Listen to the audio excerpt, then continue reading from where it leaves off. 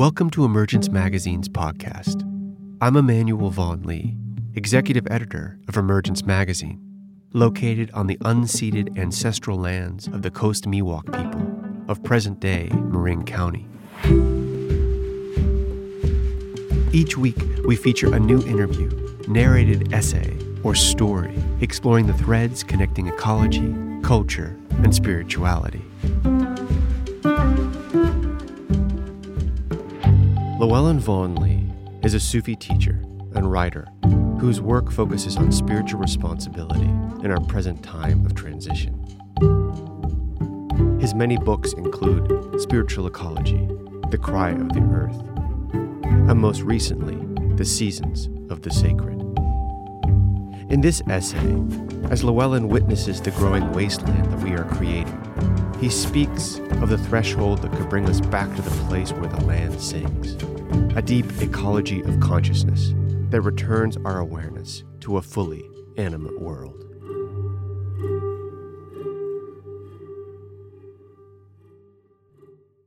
I like to walk early, and am often alone on the beach, the ocean and the birds my only companions, the tiny sanderlings running back and forth chasing the waves.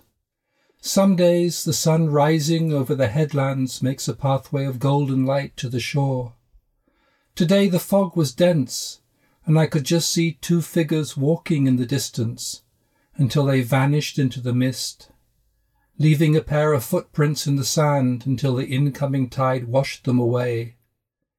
It made me wonder what will remain in 100 years when my grandchildren's grandchildren are alive.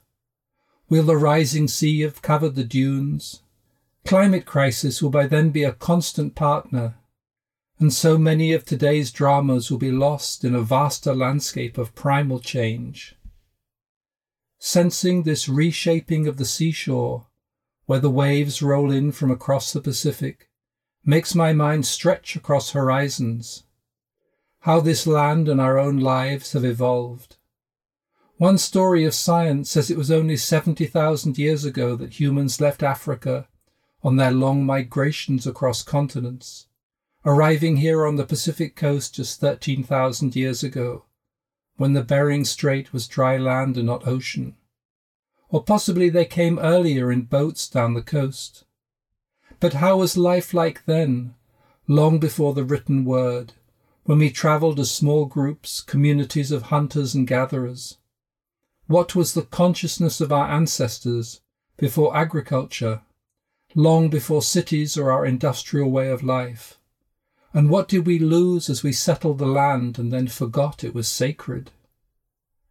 They may have carried few possessions, but their consciousness contained a close relationship to the land, to its plants and animals, to the patterns of the weather and the seasons, which they needed for their survival. Fully awake with all of their senses, they had a knowing passed down through generations of living close to the ground, even as they migrated across the continent. Today we are mostly far from the land and its diverse inhabitants.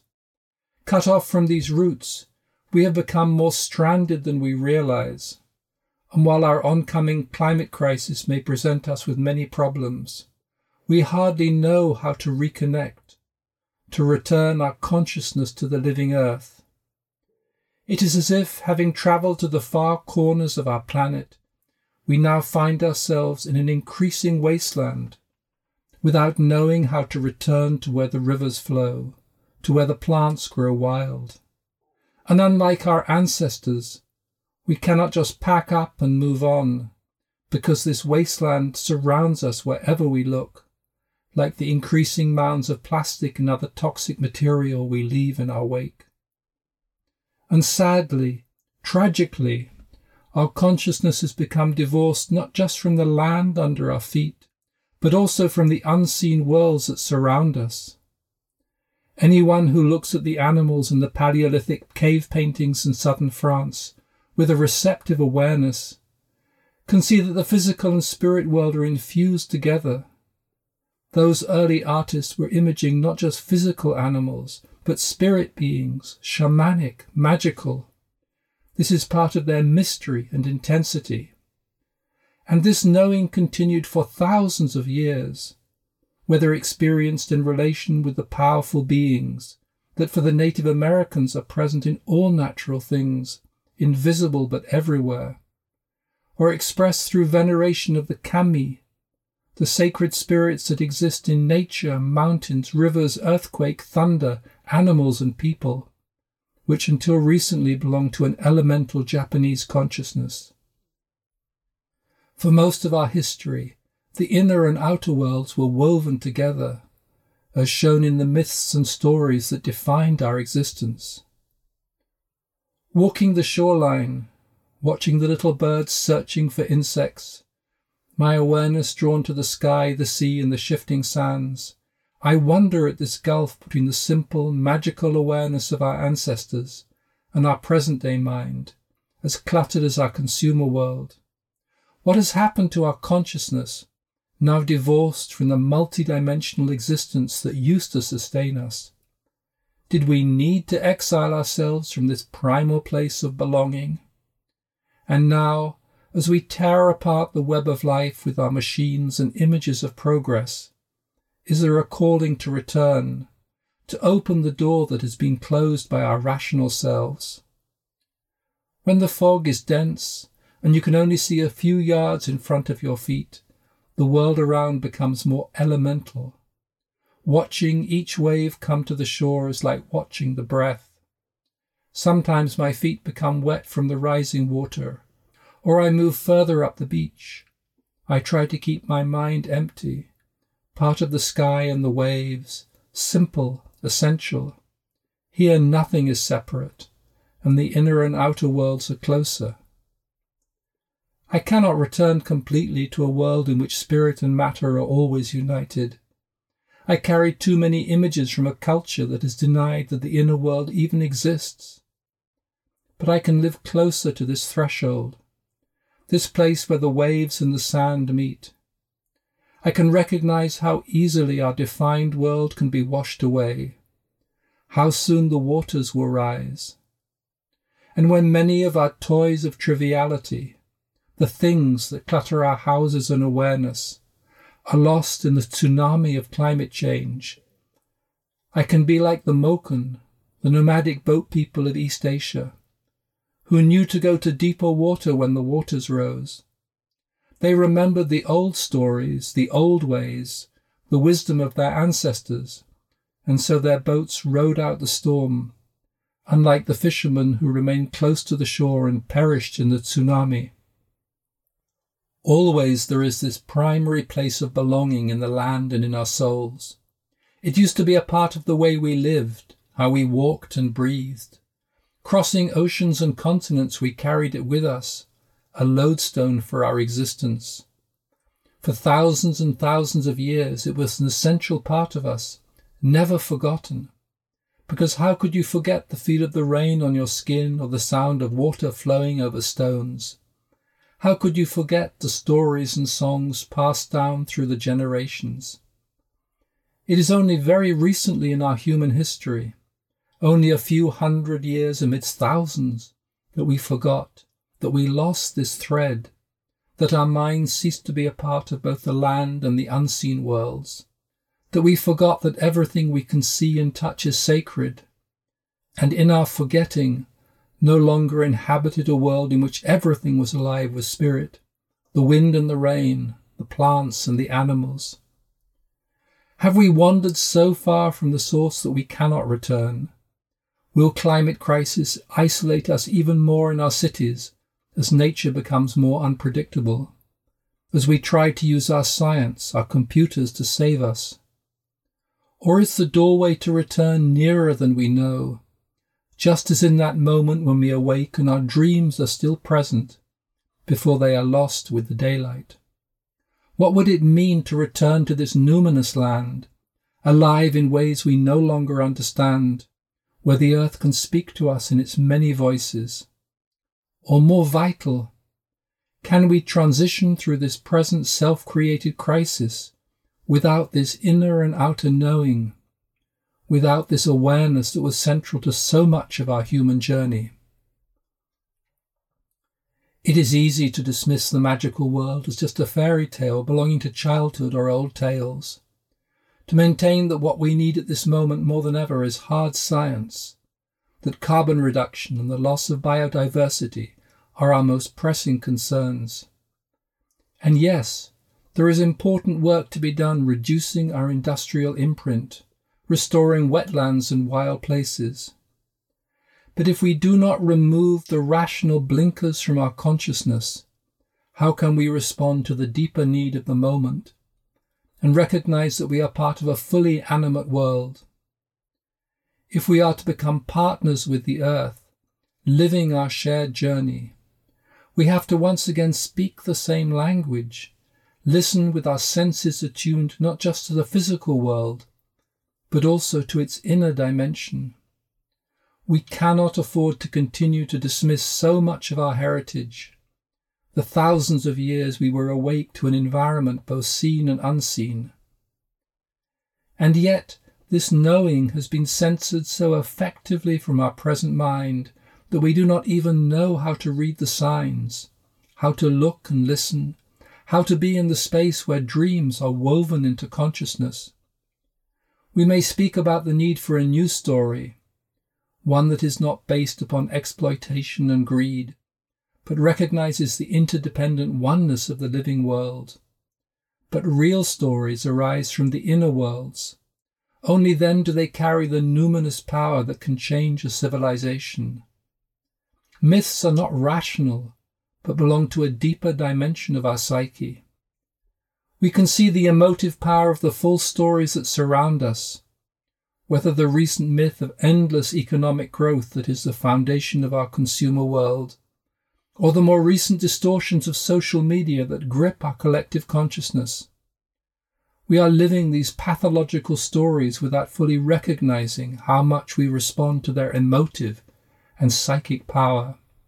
The cold facts about climate change and loss of species have not changed our behavior, while conspiracy theories and stories of stolen elections have seized our beliefs. Is our collective consciousness only open to dark myths, such as the Kraken, a tentacled creature of Norse mythology that arises from the deep, swallowing ships? Now, as we stand at this crossroads, do we have to wait for our present society to fall apart? Are we caught in too many patterns of social and economic divisiveness? Where do we find the hidden gateway into the garden, a place where we are no longer exiles in our own land, living by the sweat of our brow, but can hear and then live the songlines of the land, where dreaming nourishes our daily life?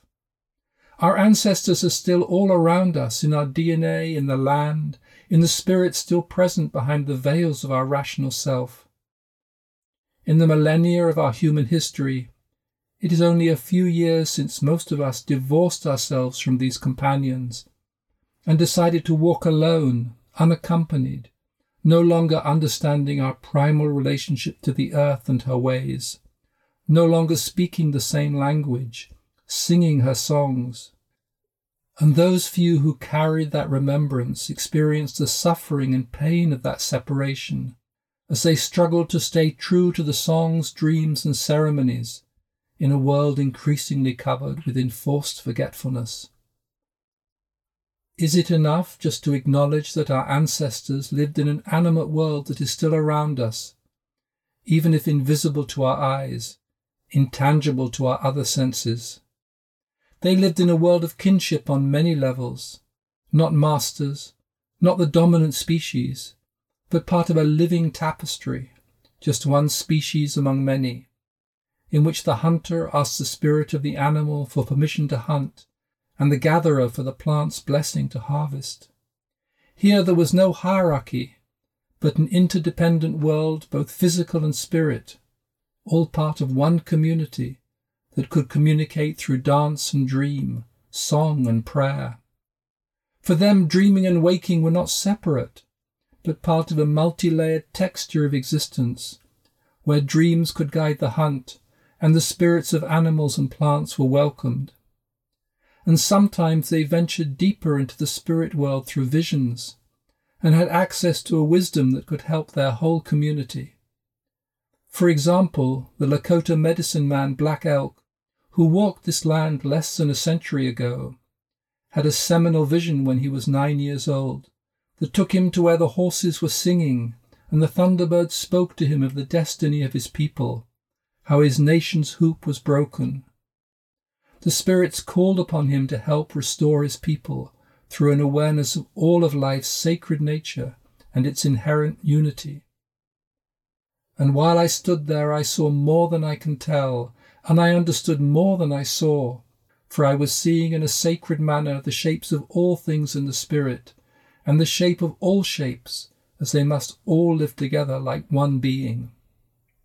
Our present world is divisive, our consciousness fractured. Our collective values produce greed and endless desires. Science and its foster child materialism have become a broken mythology, evident in the ecocide it has created. Where are the visions to guide us, the spirits to sustain us, the singing horses to accompany us? Are we still hoping to find an answer in technology, in its soulless succession of ones and zeros? Or can we begin to remember the lands we have left, the spirit-filled world we have abandoned? My own garden, on a hillside beside the bay, is a place where the worlds come together. Colours and fragrances, lavender, buddleia bushes whose honey-scented flowers are so often full of bees, chamomile, yellow and white, jasmine, a cascade of evening sweetness, and the soft magic of the spirits that are welcomed, at home like the quail with her babies in the early summer, hiding between the plants. This is how the land was always alive, seen and unseen, movement and stillness. And we were a part of it all, our senses attuned in ways long lost. And now, as the earth is calling out to us to remember her sacred ways, there is the possibility to return, to walk as our ancestors walked, to be part of a world coming alive after a long winter, after storms and snow, after a landscape so barren it pains the eyes. Here, where the land sings, where the worlds meet, is a way to be that resonates with both the soil and the soul. Making a garden sing, for the unseen to be present, is a simple act of welcoming the worlds our ancestors knew, the spirits of the land as well as the beings of light. I have found it simplest through an openness of heart and a deep knowing that we are surrounded, nourished and met in ways beyond our rational minds, a multi-dimensional kinship. The colours of the flowers then reveal a vibrancy beyond the physical, and even the stones in the garden feel awake. This is a simple celebration of the wonder that was always around us, and is a nourishment we need for our shared journey together into an uncertain future. It is hard to see how the coming decades will unfold. If the year of the pandemic has taught us anything, it is how unpredictable the present moment is, how fragile our present systems. We do not know how much of our present way of life will be lost as the wildfires rage and the seas rise. Will we retreat into the bunkers of materialism, or step into a different way to live with the land? But this moment is also an opportunity to return to an essential awareness that belonged to our ancestors, which, although we have dismissed and forgotten, is not so far away. On any journey, it is necessary to decide what to take, both for travelling and the new life that awakes. This deep ecology of consciousness that embraces a fully animate world can sustain us, giving us access to the wisdom of the earth, and knowing we need for the turbulence of this transition. Without this quality of consciousness, there is the danger we will just remain in the barren wasteland created by our rational mind. We'll not fully wake up from the nightmare that is poisoning the planet.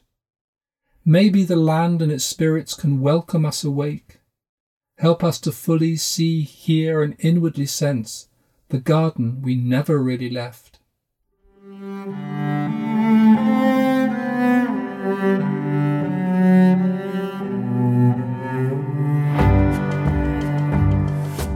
Emergence Magazine is an initiative of Calliopeia Foundation. Our original essays, in-depth interviews, films, and rich multimedia explore the threads connecting ecology, culture, and spirituality. Our theme music is composed by H. Scott Salinas. This podcast is edited by Ben Solitiano. You can subscribe to our podcast wherever podcasts are found. To subscribe to our newsletter, order our new print edition, and check out more of our stories, visit emergencemagazine.org.